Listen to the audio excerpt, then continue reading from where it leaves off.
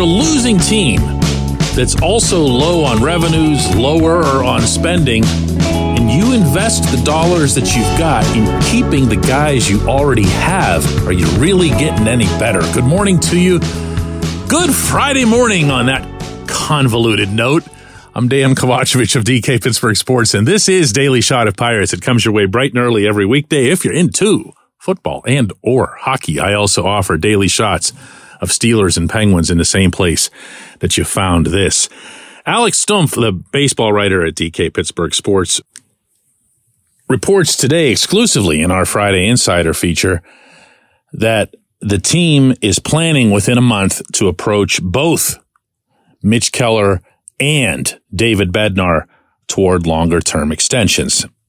That doesn't mean what it does for position players, so you're not going to see something in the range of what Brian Reynolds and Brian Hayes were getting, because pitching is, unfortunately, a really fickle business, both in performance, but especially when it comes to health. And if you ask me, there is a very good chance that both of those will get done before spring training. Why? Well, their money isn't going to be outrageous. It's going to be expensive, but not something that's off the charts. And both of these guys want to stay.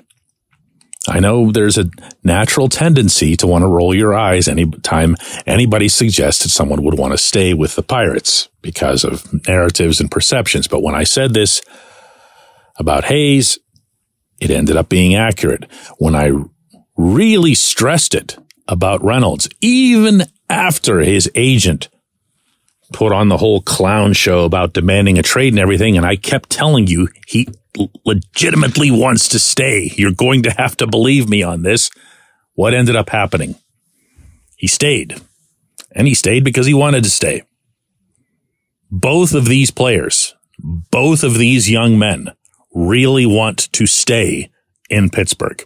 Keller and Bednar.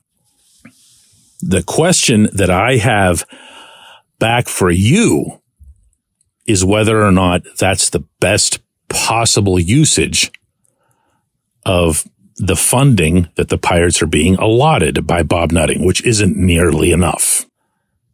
Meaning he's not doing all he can. That's obvious at this point.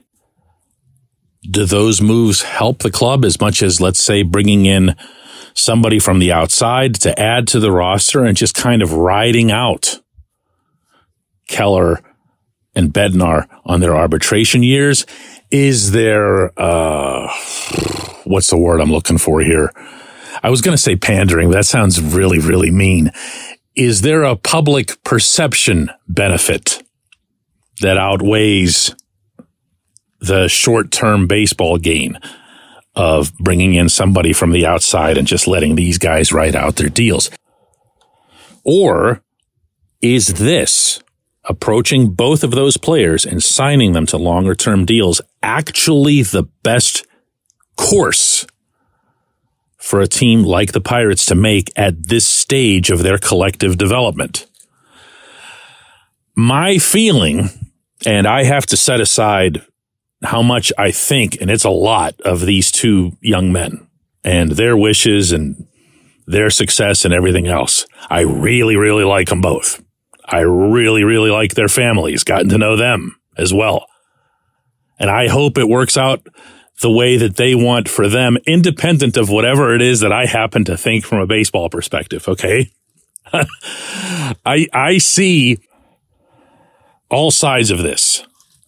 However, to me, the mitigating factor wouldn't be anything related to Keller or Bednar, or for that matter, their families, or the SAP factor, or in Bednar's case, the local factor. None of that stuff. To me, the most compelling reason to do this, to approach it this way, going after the two All-Stars to keep them, is that whoever you're bringing in from the outside is going to be just some ordinary dude or dudes. Look at the players who've been signed.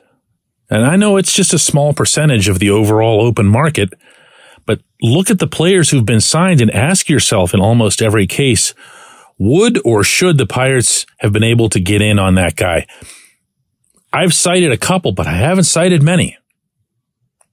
It's a tilted playing field, this absurd economic landscape of Major League Baseball. A tilted playing field in every capacity, and it's unfair. And it's not as simple as saying the Yankees got Juan Soto. Why can't we ever get a Juan Soto? Because you can't. You can only do that in salary capped sports. You can't do it in baseball. Because that's how the morons running the game think it's best. They think it's absolutely right and just for the New York teams, the LA teams, and whoever to be able to get the best players because that's where the most people are and that's where the most money is. They actually find that to be totally acceptable.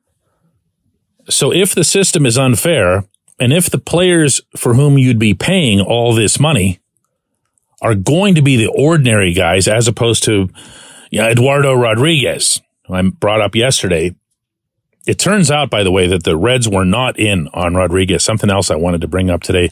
That was reporting that was corrected as of late yesterday afternoon. But Rodriguez ended up still with the Diamondbacks for 4 years and $80 million. And that's the cost of doing business. The Diamondbacks didn't overpay. Nothing changes about my opinion as to whether or not this is someone the Pirates could, should, whatever, have been going after, because that's the cost of doing business. If you were serious about really adding to your rotation in the short term, that's the price that needed to be paid. But it wasn't, and it won't be. You can take that to Nutting's bank of choice. So in that event, what are you doing? Go ahead, as I've been saying for a while now, and get yourself a 4 or a 5, another Rich Hill, another Vince Velasquez, and keep the guys you got. Keep Mitch. Keep Bednar. Keep one of the best back ends in the game. Keep Paul Skeens when the time comes, as long as you're going by that philosophy. Keep whoever it is out of the young pitchers that Oscar Marin or Marin's successor, when he gets fired, can fix. Keep those guys. That model works to an extent. If you've seen how the Rays go, the Rays will keep those pitchers right up until they absolutely know they can't, and then they dump Blake Snell right after he takes them to the World Series. Or go right ahead and spend for the great guys and keep your own guys, but that's not happening. I'm trying to be realistic here. When we come back, J1Q. This portion of Daily Shot of Pirates is brought to you by our friends at North Shore Tavern, that's directly across Federal Street from PNC Park. It's home of Steak on a Stone, an eating experience, underscoring the word experience. The steak is brought to you partially cooked on an 800-degree stone, and you do the rest. It's a ton of fun, it's a great meal, and it's a baseball atmosphere like no other in Pittsburgh. North Shore Tavern, right across Federal Street from PNC Park.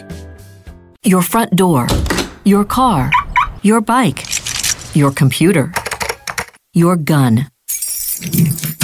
Safety is a habit. Every day you lock and secure your home and everything you want to keep safe. Gun safety and responsible storage are no different, and the best way to help prevent accidents, misuse, and theft. If you have a firearm, own it, respect it, and secure it. Visit ProjectChildSafe.org. Brought to you by the National Shooting Sports Foundation and the Bureau of Justice Assistance.